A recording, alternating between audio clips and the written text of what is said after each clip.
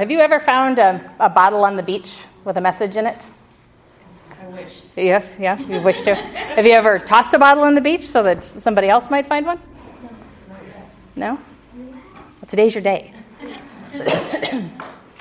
So one of the reasons I think that most of us haven't found one of these things is that they are all going to the Netherlands. There's a guy in the Netherlands named Wim Kroestik who has found 1,200 of these bottles since 1983. And he makes it his plan to try and contact people who have written these things whenever possible. So he refers to them as slow mail because sometimes they take days, sometimes he finds them right after they're sent, sometimes they are weeks, sometimes they're months, sometimes there's years. And I think it's fair to say that there are probably some of these riding around in the surf right now that haven't been found yet.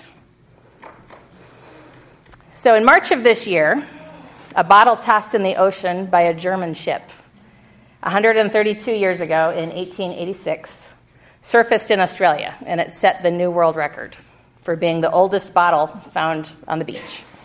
It unseated a 106-year-old record.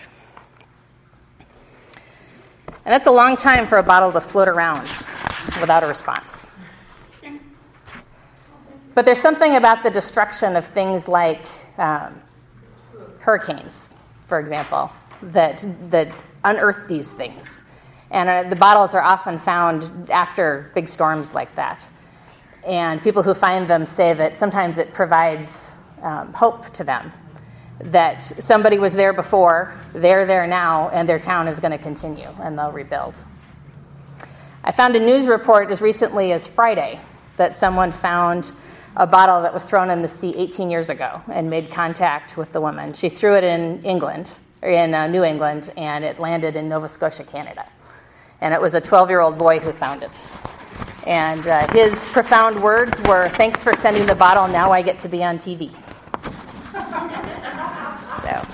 But in movies, we see bottles sent adrift to either send an SOS message from a desert island, pirates protecting a map, sometimes just kids hoping to find a friend.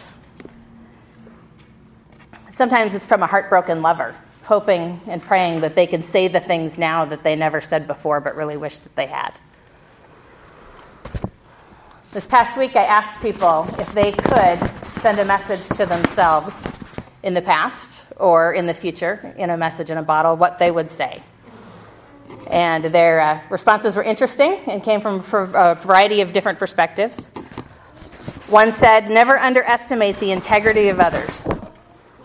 One said, "Pessimists are seldom disappointed and are sometimes pleasantly surprised. Plan for the worst, pray for the best, and adapt to whatever comes." Semper Gumby. Now, this is a former military person who said, "Always flexible, an adaptation of the Coast Guard motto, Semper Paratus, always ready." Art would have appreciated that if he'd been here today.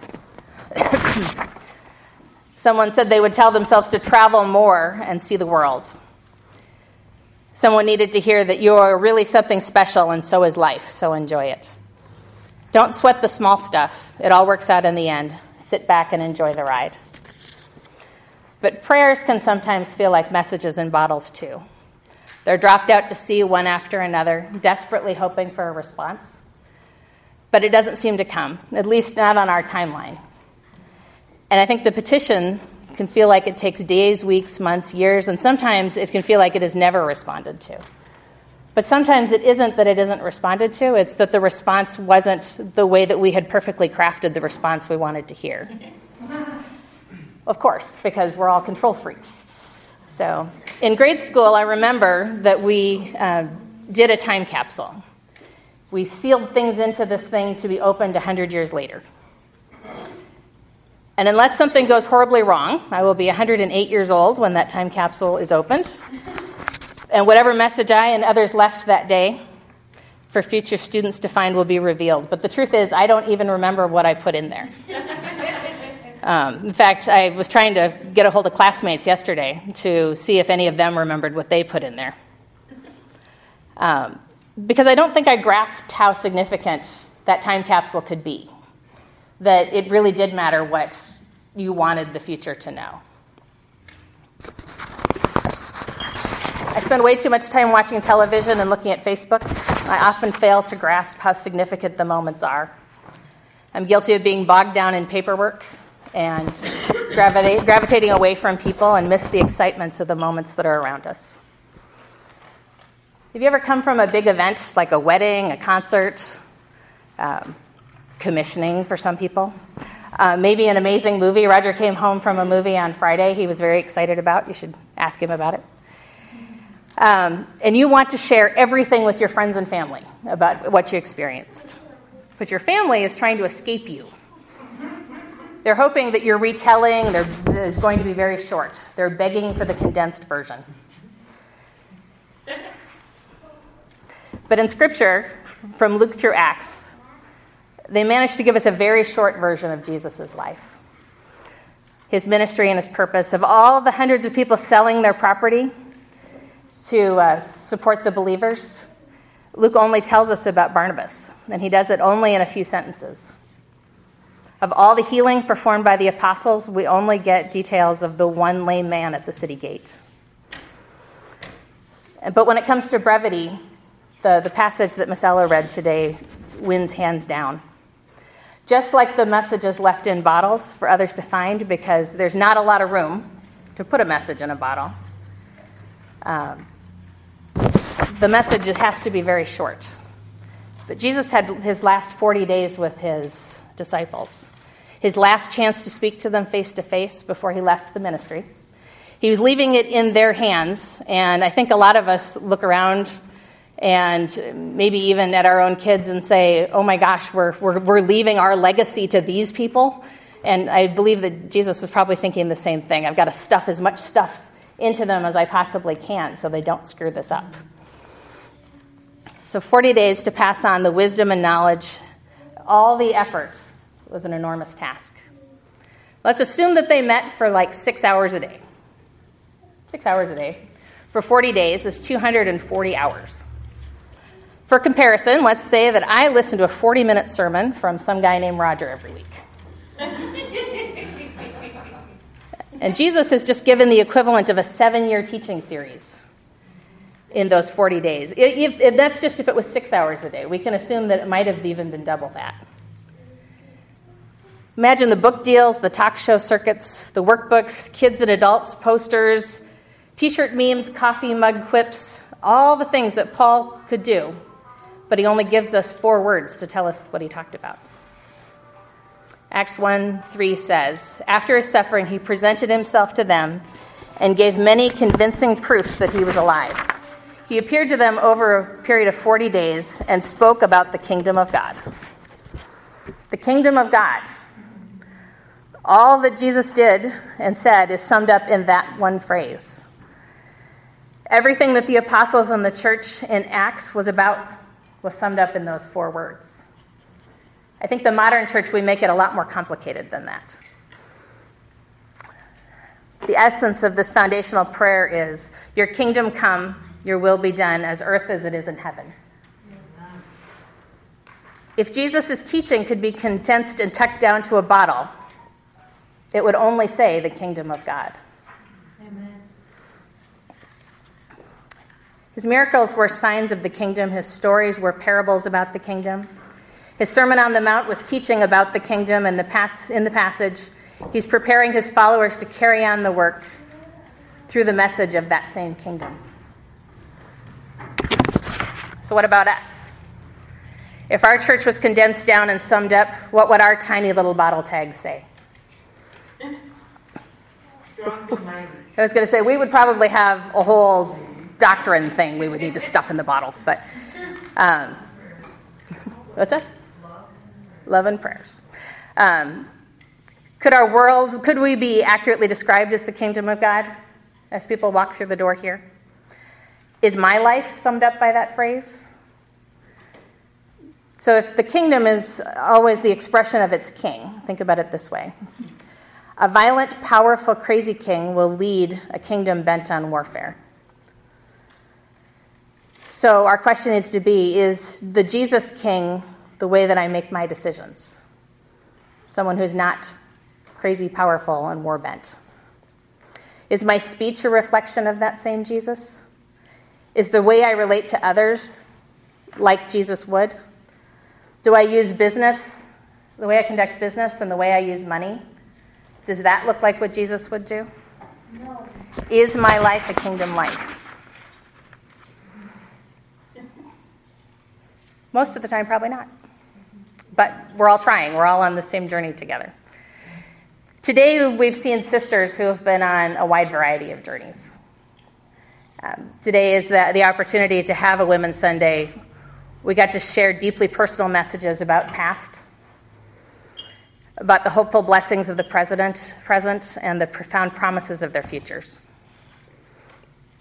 The commitments that have publicly been declared today in front of all of you, and the God-given talents that are used to profess God's glory to all of us.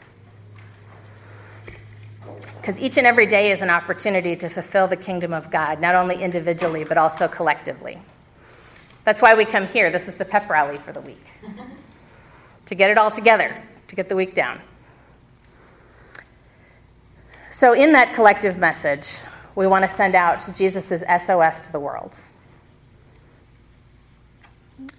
Hopefully on your table. I saw Chelsea walking around. There's bookmarks with a poem on one side and an empty bottle on the other. I'd like each person to have two. I'd like you to write a prayer on the empty bottle side.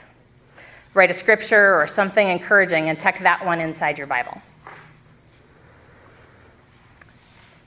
And then each time that you open your Bible or it falls out from the pages, you'll remember today and remember the message. Remember that the Bible is really messages from a bottle recorded for us, for the future, and a glimpse at the past. Also, I want you to write possibly the same thing on another of those same bookmark tags and tuck it inside the little bottle. If you fold it in half and roll it, it will go inside the bottle.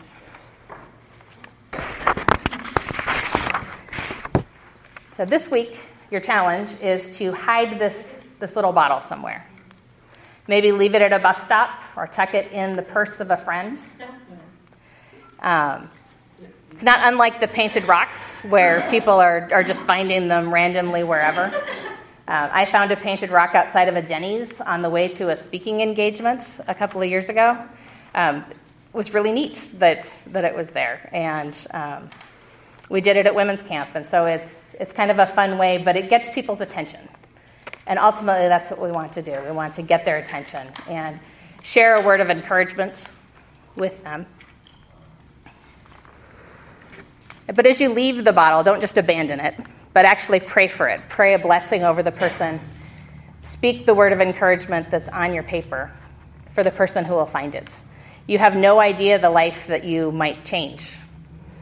If you want to leave your contact information so that somebody could tell you that they found it, you could. You could also write the Salvation Army so that they maybe come here and share their experience with you. But you don't know what other people's journeys look like. You have no idea what they may have been planning to do today, that finding this word of encouragement might stop them from doing something that would change their life forever.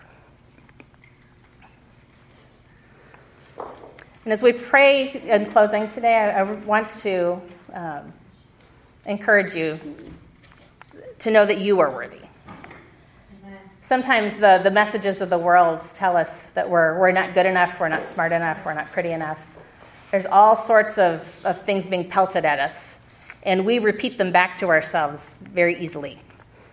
Much easier than the kind things that we could say to each other. How many of us walk up to a mirror and say, "I am awesome"? Not very many. And because of the way that the world is conditioned, if you were to do that, I think people would think strange things about you because we are told that we are not those things. But Scripture tells us that we are those things, and God enforces that we are those things. And I want to carry the message today to let you know that you are those things. You are the things that God says that you are.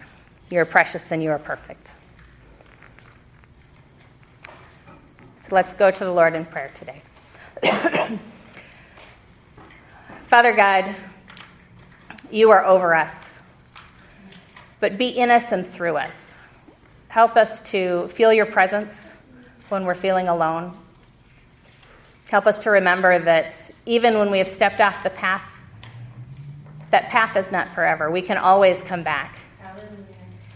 There is nothing that we have done or said that is unforgivable, not to you. We're encouraged to go make amends with others, but the video that Chelsea shared today, the only love that we're concerned about is yours. As we go out of this place today, as we step out to be an encouragement to others, as we bring bottles of messages to the whole world, I pray that you will give us an inspiration. You'll bring the person who needs to see that exact message to find that bottle and to be encouraged and be a blessing to them and help them discover you perhaps for the first time. As we go out of this place today, help us to be a light in the world. Keep us safe until we meet again. I pray this in your Son's name. Amen. Amen.